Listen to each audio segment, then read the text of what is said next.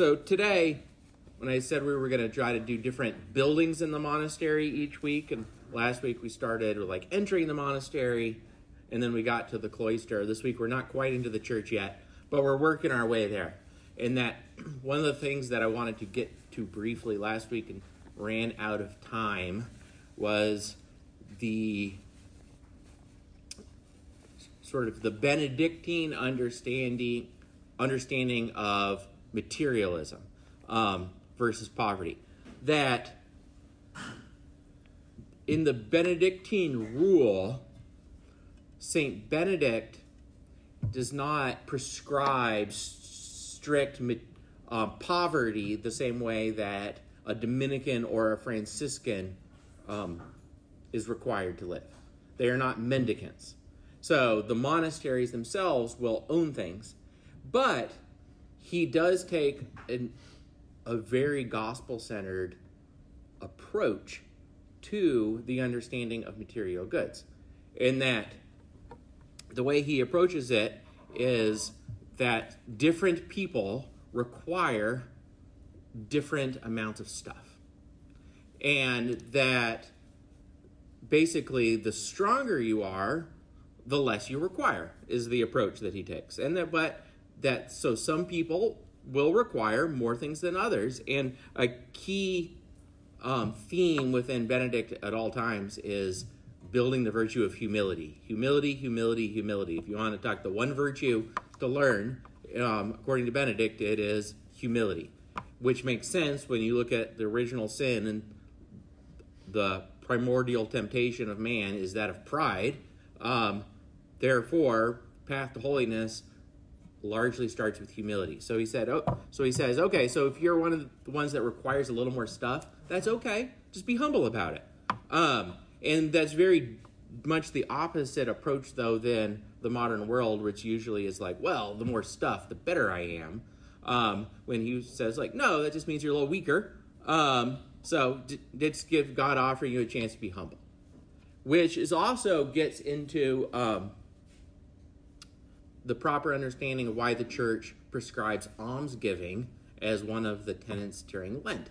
Is that, especially nowadays, it's important to distinguish what's meant by poverty in the world. And actually Cardinal Sarah, in his book God or Nothing, makes this distinction very well when he says that in the church, we need to distinguish, like I said, between what it means to be poor and what it means to be destitute. And that we have an obligation to assist the destitute because of the fact that of their human dignity, and they need to be helped in that situation. But the church actually teaches, blessed are the poor, that we're not trying to pull everyone out that doesn't have a lot of stuff to get them richer. That's not the obligation and goal of the church, because it's actually, blessed are the poor. And so for the most part, the purpose of almsgiving isn't for the sake of the one who's receiving the alms. It's for the sake of the one who's giving the alms. That it is spiritually good for you to give up stuff. And the reason why, like all of this, is that tension within Christianity, that we always talk about how we're a both-and religion, that instead of like either-ors within a lot of spiritual truths, like God being three persons, but one God, it's not three or one, it's three and. Jesus Christ is both fully God and fully man at the same time, not one or the other. That one of those is that there's a spiritual world and there's a physical world. That the physical world is good, but the spiritual world is better. But the physical world is still good, but the spiritual world is better. It's not an either or, it's a both and. So that's why you have these seasons within Lent, within the church, where you're like, oh, you'll have the feasting of Easter, recognizing that the world is good, Christ really did become man, that he really did die on the cross, festivity is great. And this is something we'll come back to in the last class when we get into the refectory, and the fact that the rule of Benedict even prescribes it's like a liter of wine per monk per day. Like it's a pretty generous amount especially during Easter seasons. If you ever want to eat really well, go visit a Benedictine monastery during Easter season. So there's there is this recognition, like, yeah, the physical world's good, but it's fleeting, it's passing, it's not eternal. So that's why if you also want to see really strict fasting, go visit a Benedictine monastery during Lent. So anyway, you really see that tension, but really captures that Benedictine spirit towards materialism and versus poverty. Does that make sense? Does anyone have any questions or anything to add on that? Means we're not Puritans. Yeah, we're not Puritans. Well, that's the old joke. The difference between the Catholic and the Baptist is we talk to each other in the liquor store. So, all right. Yes. Yeah, it's a quick comment that it's true that the world sees the opposite, that having a lot of wealth is considered to be a success. But since you mentioned humility, actually, it's been my experience for many, many, many years, the best leaders in the corporate world are actually humble. There's not that many of them, but they're humble.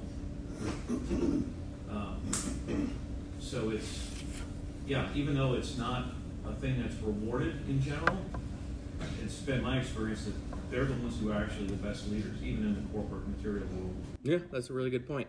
And yes, Joe. One other comment about poverty. There are a lot of different definitions of poverty in different cultures. My son-in-law and daughter spent almost a year in Rwanda, and they came back, and I asked them what was poverty there, and they said poverty was not having friends or family and relationships, and I thought that was pretty unique. Actually, that's a great point, especially for understanding poverty in America nowadays too. That would be like there's severe spiritual poverty and social poverty in that aspect. That's a good point. Yes. That makes me think of the famous quote from Mother Teresa: "Is that it's a poverty that you must kill a child to live as you want." That's good. All right, so that was from last week that we didn't get to. Moving on, but it transitions a little bit towards prayer. And actually, before we get to prayer, what I wanted to start with was work.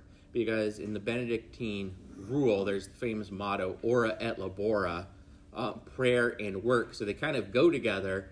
And actually, the Benedictine understanding of work is important because it leads to prayer. And it's very different than the modern understanding. So, ora et labora, prayer and work. Now, it's important to remember that in the Benedictine rule that there is this call for doing actual work and for praying always, coming back to prayer. But when the two are ever in tension, prayer wins. So it's prayer first before work. But even though I'm talking about work first, that's only because the prayer is more important, so I'm putting it second. All right, so, ora et labora, the prayer and work. That Benedict, one of the things that he was very much against was idleness.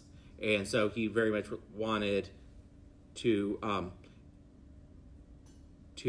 provide opportunity for there to be sort of constant, at least manual labor, specific times for prayer, specific times for reading. Like, he was very structured in everything because he recognized that, what's the old phrase, that like idle hands are the devil's workshop, that when you're trying to grow in holiness, that literally sitting around and doing nothing is not necessarily the best thing. But I want to distinguish between types of work in a minute, because sometimes sitting and doing nothing actually is a type of work. But he was very much against idleness. And I think, though, when approaching it from the modern American world, that we need to remember that idleness is not the great temptation for Americans. That the opposite is very true. That the temptation for Americans is overwork, not underwork. So, and this is important that Benedict is very much like do everything in moderation and with humility. And actually, that point of humility, that there's nothing that sort of shows forth in a human being more than when you meet someone who's like truly humble. Like those are always the people who are like, wow, that was a really awesome person. Like what a humble person. What a humble person, that it really shines forth. And so even within his trying to sort of stamp out idleness within monasteries, etc., that he always comes back to, yes, there needs to be like constant work, but it always needs to be humble. And one of the points that I found very profound was when he talks about craftsmen within monasteries, that he says that, I mean, you put a bunch of guys in a monastery with working every day for multiple hours, you're going to get pretty good at whatever they do. And one of the things that he says is that they always need to approach their work with extreme humility, and if they ever reach the point where they think the monastery actually needs them for their craft, they shouldn't be allowed to do it. And that, anyway, I just found that very striking, especially in the modern world where especially men have this tendency to sort of associate their worth with their work and what they do, when the two really don't have much to do with each other. So, it's important nowadays to distinguish, though, between what we call servile work and liberal work. Because when I say sometimes it is work to sit and do nothing, that one of the things, he doesn't use the terms, Benedict, but I think he would very much appreciate nowadays when he's prescribing moderation in work and also in prayer, is that we need to always remember that there's different types of work when we're trying to sort of gain balance within our lives. And this is a key theme that he always comes back to too, is everything in moderation and everything in a really balanced way, because of the fact that Benedict he refers to his rule always constantly as a rule for beginners, that beginners need moderation in what they're doing. And even when he talks about prayer, he would say like, okay, only pray until you get to a point where it doesn't get super tedious, because the average person isn't going to be able to like, I'm going to do a vigil of prayer all the way through the night. Like there just needs to all be done within moderation. And actually on that side note I was listening to someone recently and they made a good distinction that they hate the phrase that the world tends to use with Catholics that actually go to church, as saying, oh, they're devout Catholic. They're devout Catholic. And he's like, no, there's maybe a few of us are devout Catholics, but the better phrase is practicing Catholics, because we're practicing at it. But most of us actually ever get past the practice, or very few of us. But within work in the modern world, for trying to understand that balance, you need to come back to this understanding, and that we distinguish when we're doing work between work that serves another purpose, an earthly purpose, and work that has no specific earthly purpose, but so therefore there's no purpose other than just the glorification of God in that work. So, and it's not that servile work's bad versus liberal work, but they're just different. That servile work, servant, is work that serves another purpose, meaning you're doing it just because there's an actual purpose that needs to be done for doing so, meaning you're going to work because you need to make money. That would be an example of servile work. And the temptation in modern America is to make this all-encompassing and to not recognize, when Benedict talks about working constantly, that what he's largely referring to is actually what we call liberal work, meaning it's work that doesn't necessarily have to be done, but is the work that a free man would do. That's why it's called liberal, like liberal from liber, meaning free. it's the work of a free man, meaning think of someone that if you have everything you need and you don't have to be working, like what would you be doing? And so when you even talk about like the craftsman, that it doesn't say there shouldn't be craftsmen within the monastery, just that they should be humble if they're doing it. That there's some of the greatest craftsmen of all time have been monks who have really like learned to throw themselves into this work of their craft because of the fact that they're doing so for no reason other than ultimately like the glorification of God.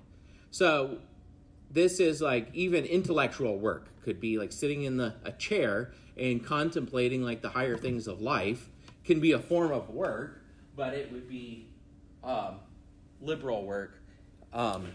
Gardening could be a form of work, but done properly, it could be liberal work, etc. So that's an important distinction when we talk about that prayer-work balance. And like I said, that's why liberal arts is called liberal arts. It's supposed to be knowledge for its own sake. yes, exactly. So that we make that distinction in education for that exact thing. That the servile arts are the things you study so you can get a job and make more money. They serve for another purpose, which are important. But then also the liberal arts are the things you study because they're true and good to know. And you might not get a better job because of it. And usually in modern America, you need, if you study the liberal arts, you usually need something servile to add on top so you can actually get a job and feed your family. That, put them together. So anyway, that's an important distinction. But I think what's also important from the Benedictine rule is that he sort of bridges the gap between takes the servile and turns it into liberal arts, and then bridges the gap of that into prayer. And part of that is that the approach to work in the Benedictine rule is to pray always, especially while working. But it becomes difficult in the modern world to incorporate that fully because one of the key elements of his understanding of work is that it had to be manual labor. And the reason why it has to be manual labor is you can do things with your hands.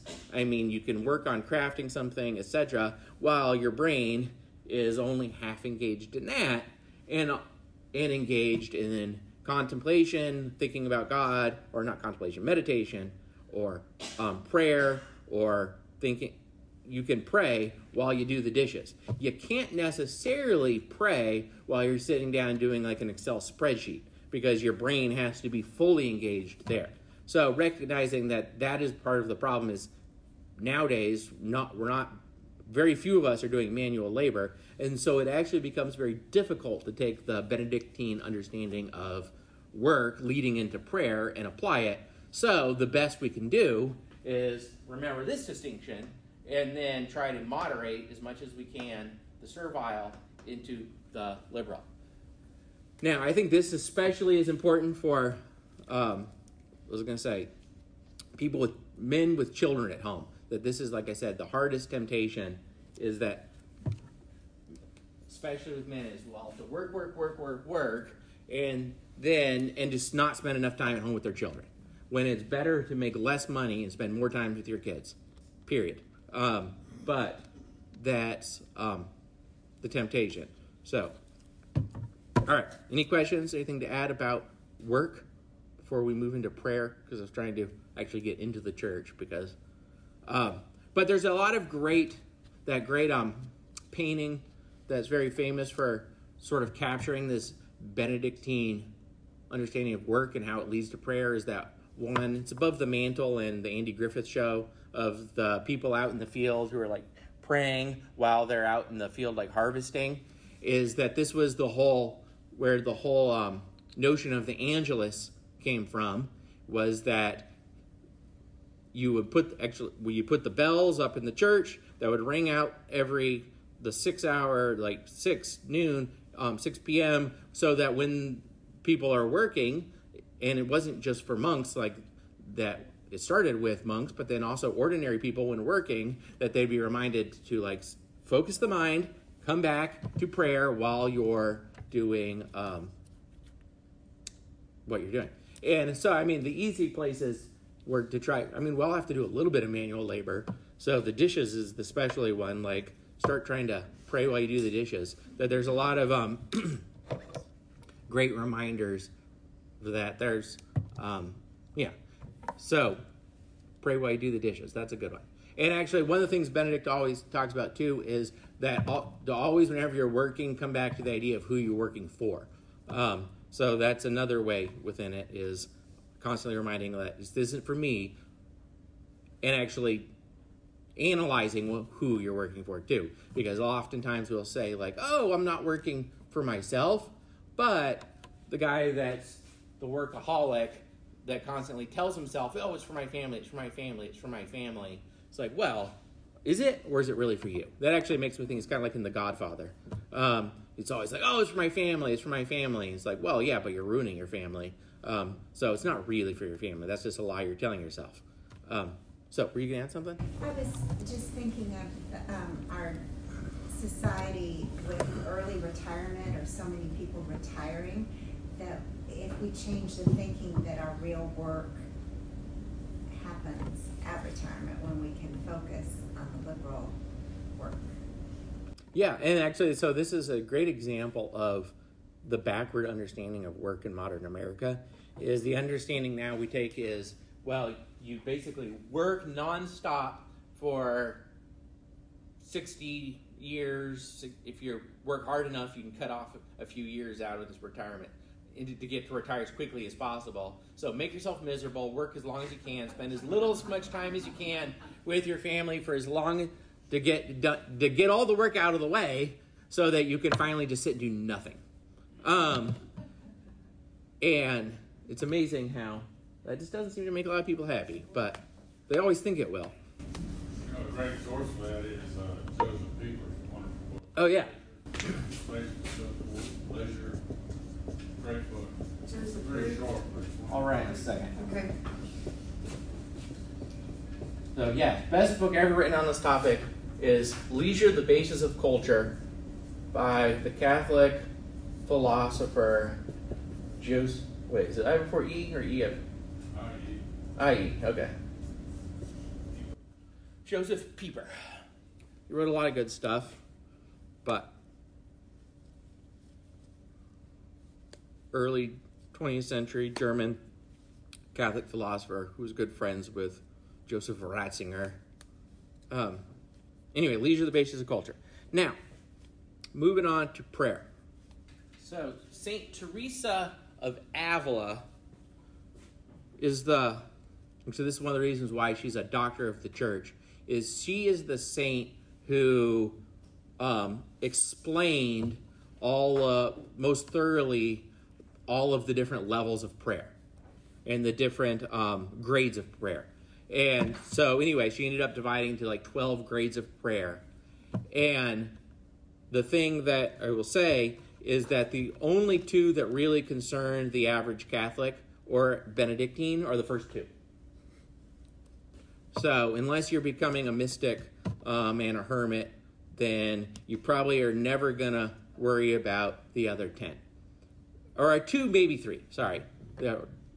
Because the third one kind of blends into the second one. So, what the first 2 are that Benedict bases the entirety of his rule around when he's praying always are vocal prayer and meditation. And we'll start with vocal prayer. And he actually makes the point that vocal prayer is the basis of the primary basis of prayer within the church and for Christians. And by vocal prayer, I don't mean like the just random, like just like shouting at God, like, but rather it's not us emoting towards God. It's not any of those things. What it is the vocal praying of the Psalms is the primary place for vocal prayer. And there's actually different elements within vocal prayer, like there's petition, there's praise, etc. But the place where we see all of that and it's sort of laid out for every one of us is in the Liturgy of the Hours. So, if you want, what's the primary job of a Benedictine monk? It's to sing the Liturgy of the Hours. So, the Liturgy of the Hours are, for anyone not familiar, it is the official prayer liturgy of the church. You've got the Mass, which is the crown jewel of the liturgy of the church, and then the Liturgy of the Hours is the prayer office that gets prayed throughout the day. That's kind of like the setting that the Mass goes in, that they go together. So what is it that monks are praying every day? Is they're praying this Liturgy of the Hours, these specific prayers. What is it that all priests and deacons, that's part of their vow they take to do? It's actually, they're not required to say Mass every day, but they are required to pray all of the Liturgy of the Hours, sometimes called the Divine Office. And so the way it's organized is it's simply the day gets organized into different hours throughout the day, of which the bell gets rung and the monks go back in the church and they pray those specific prayers. That the average hour, the way the office, the way it's organized, it's, if you've been to Vespers on Sunday evening at St. Mary's, you get a good example of evening prayer. It's basically praying through the Psalms, and then there's readings from Scripture, and there is prayers of petition. There's always with morning evening prayer, the Our Father, recognizing that the heart of all prayer ultimately comes back to especially the most important line in the Our Father, the Thy will be done. And that is at the root of the Liturgy of the Hours.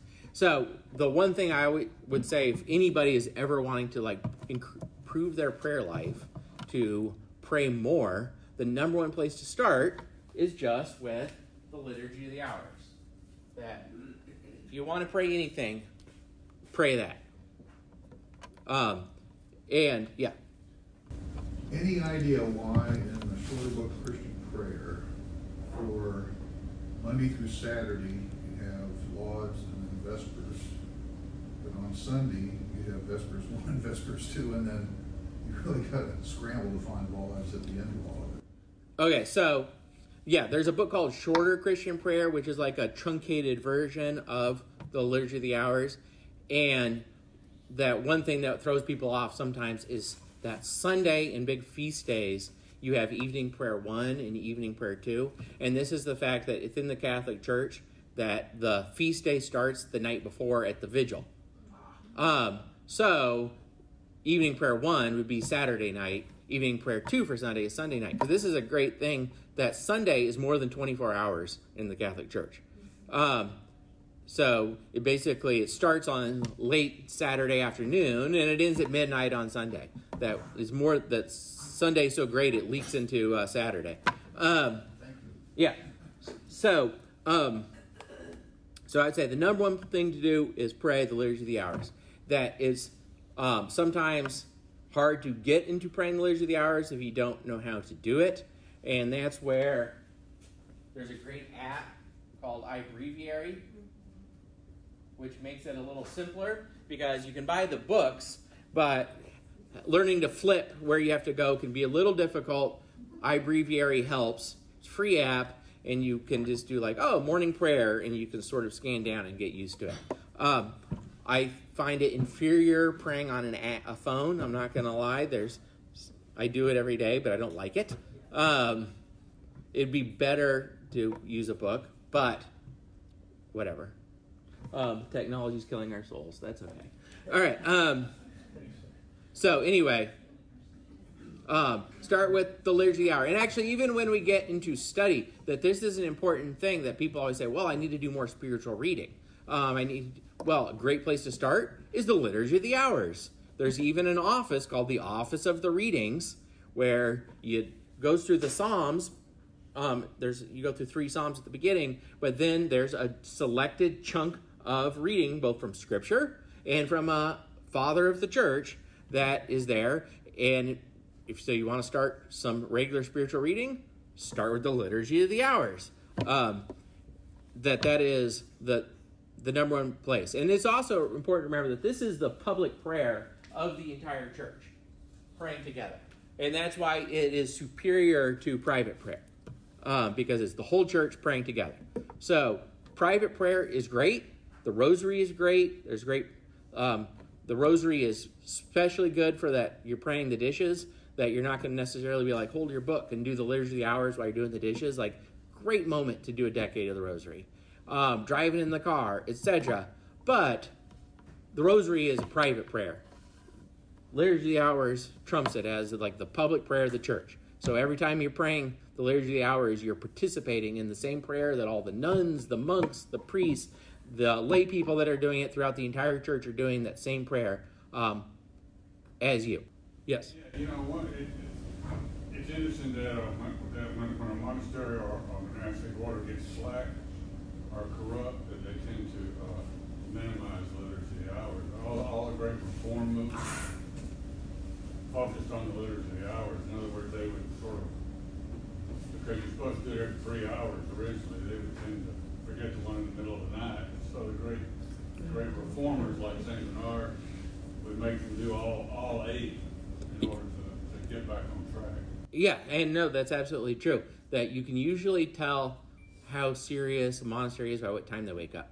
And part of that is that recognition that Liturgy of the Hours, that ultimately, with all prayer, is recognizing that it's not about how you feel at that moment, but it's about giving God what he is due, like justice towards God.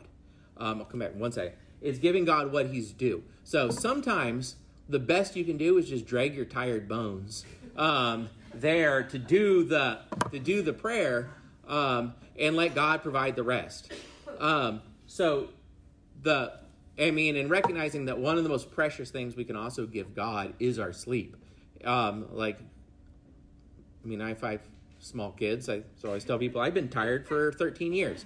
But some of you have been tired for a lot more than 13 years. The fact is that sleep is always going to be the first to go. And this is an important thing that that Benedict ties in, is that the actual ordering of the office used to involve waking up literally in the middle of the night to go and pray, and then to go back, and especially recognizing that, hey, the devil is the big tempter in the middle of the night. So these monks need to pray for everybody else, because that's one of the big reasons they're doing it, is they're praying for everybody else so that someone's praying for you in the middle of the night. But you can, like Tony had a great point, you can usually tell, because the Liturgy of the Hours is one of the first things that gets thrown out when the devil's trying to get people slack. And that's actually why I don't remember where I heard this once, but a lot of the better bishops, that when they go and visit their priests of their diocese, that a lot of them are famous for doing is going and just perusing that priest's Liturgy of the Hours to make sure his the ribbons are all in the right place, so that he can tell if he's actually praying the Liturgy of the Hours. Sorry, you were to say something first? How far back does that go? When did it develop? Ancient Israel. So actually, here's King David. So here's the thing, that Christ prayed the Liturgy of the Hours is an important thing to remember, that this is basically an adaptation of what the ancient Israelites were doing at the time of Christ and how they would pray. It was the same thing. I mean, granted, there's Christian prayers that have been added. King David wasn't praying the Our Father because it wasn't around yet. But, or maybe the Psalms too, because he wrote them. But anyway, but by the time of Christ, he was doing morning prayer, he was doing lauds, he was doing the same way. Were you going to add something? Is it to be done vocally out loud, or when you're alone and you're reading it private, quietly?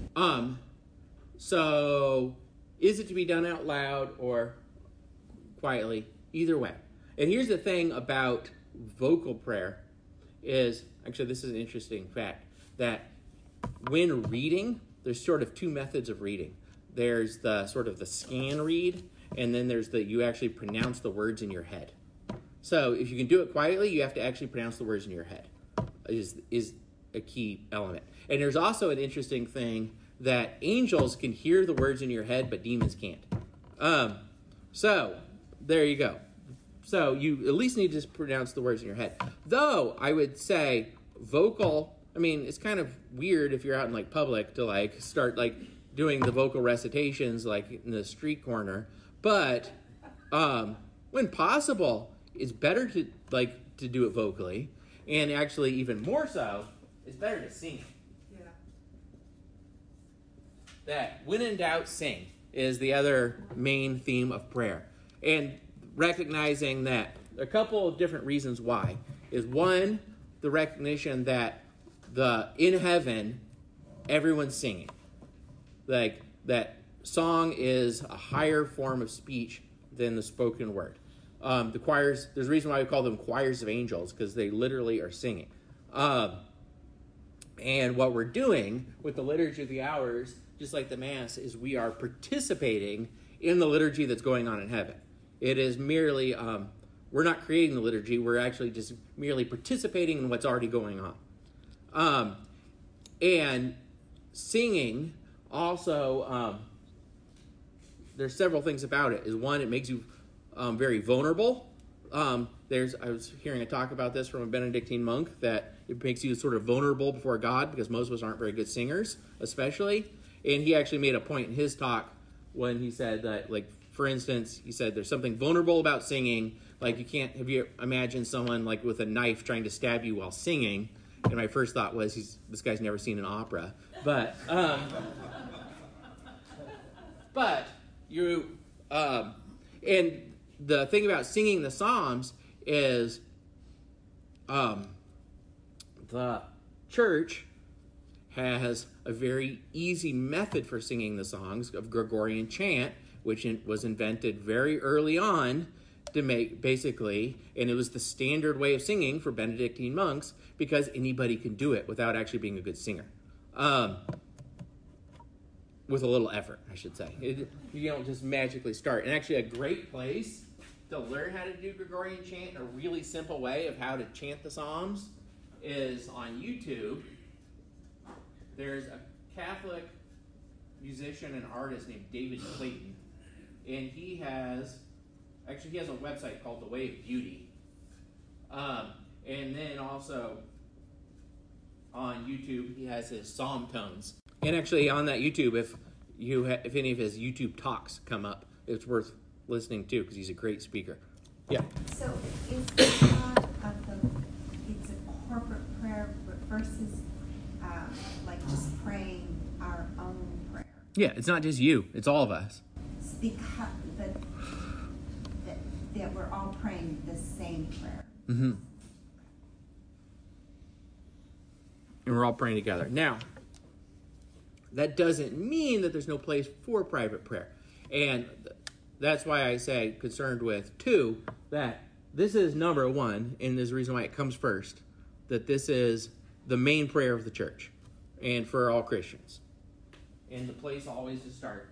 But the second form of prayer that we're all called to is meditation. And it's important to distinguish what we understand as meditation from what the world understands as meditation, because they're the exact opposite things. And actually the terms that always get mixed up too in the Catholic Church by people is meditation and contemplation. But there's also two very important distinct differences. So what meditation in the world's understanding is the Buddhist understanding, which is to empty your mind of all thoughts. Like, that's meditation in the world's understanding, or the Buddhist understanding. So, like, Buddhism, you're trying to, use different techniques to basically empty everything out of your brain for the sake of emptiness. Like, that's what nirvana is it's emptiness. It's the nothing. The abyss. As opposed to the Christian understanding is to empty out the distractions out of your brain so you can engage your intellect to think about the holy things, to think about God, to fill your brain and your mind with the good things. So it's the opposite. And actually, Buddhism gets creepy, especially when you think about the fact that that evil is the absence of the good. So ultimately, the greatest evil of all is nirvana, the abyss. Like, that's pure evil, as opposed to pure being, which is God. So, anyway, that's why Eastern mysticism is, the church has always said, is like one of the greatest dangers of the modern world. So, anyway, meditation, it is the act of engaging the intellect to contemplate, to meditate upon the truths of the faith. And so there's different techniques for how to do this. Ignatius of Loyola was famous, particularly within meditating, of explaining, like, all right, here's some like proper techniques of start with some vocal prayer to like try to get rid of the external thoughts. So I mean, imagine it's like you're at adoration. You go to Prince of Peace to their beautiful little adoration chapel. That you can't usually sit down and immediately start meditating on things. That maybe start with the rosary, start with something like try to get rid of the distractions around you. But then, if you're meditating on a passage of Scripture, from that, you're not just like sitting and reading and like, how do I feel about this? Is use your brain to imagine yourself there. What does it look like? What's going on? It's active use of the intellect. Or thinking about different mysteries of the faith can be a form of meditation. Thinking about what Christ did. This is why the most famous book of sort of meditation, and actually the number 2 selling book of all time, behind the Bible, not Harry Potter, but The Imitation of Christ, by Thomas à Kempis. That it's literally like an aid in meditating on the life of Christ. Like, that's at the form of what meditation is in the church. This is what Lectio Divina is. Lectio Divina is prayerfully, slowly reading through the Bible so that you can meditate on it, like that you can think about it in a very deep way. So this is the work we do when we're personally praying, is the act of meditation. What contemplation is the work that God does. Like, you can't choose contemplation. It's sometimes when we're meditating or praying within the church that God will give you like these moments where it's like, all right, I'm doing my best trying to like think towards God, to move towards Him, and then you'll have like these moments of divine clarity of like where you're like those like, wow, something that like that's amazing, like just like pop in your head, or you like feel that you like, was it feel the feels? No, like that you like these moments of grace that'll happen very rarely, but every once in a while, sometimes in the Christian life, that's contemplation and you have no power over it. Like all you can do is your work, the meditation side and the vocal prayer side, and that's something up to God. So it's not, contemplation's a grace. It's not something that you choose. Yeah. Is that the third level according to St. Teresa? No.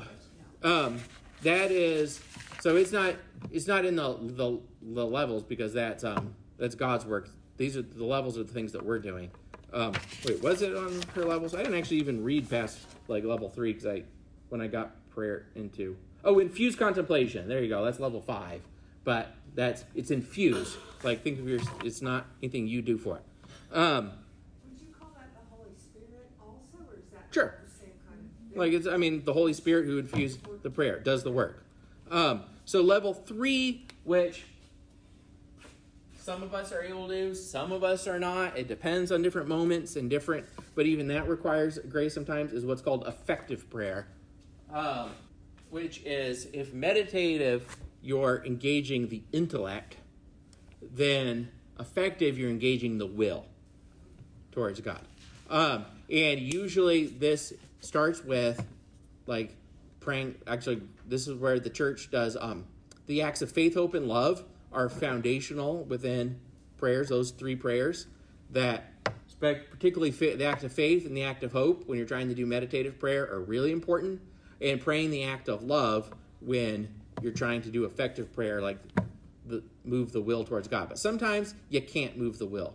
Like sometimes, what's that line in Christmas Carol, the book that sometimes, your mood gets changed by like a blob of mustard or like a little undigested gravy. Like sometimes the will's not there.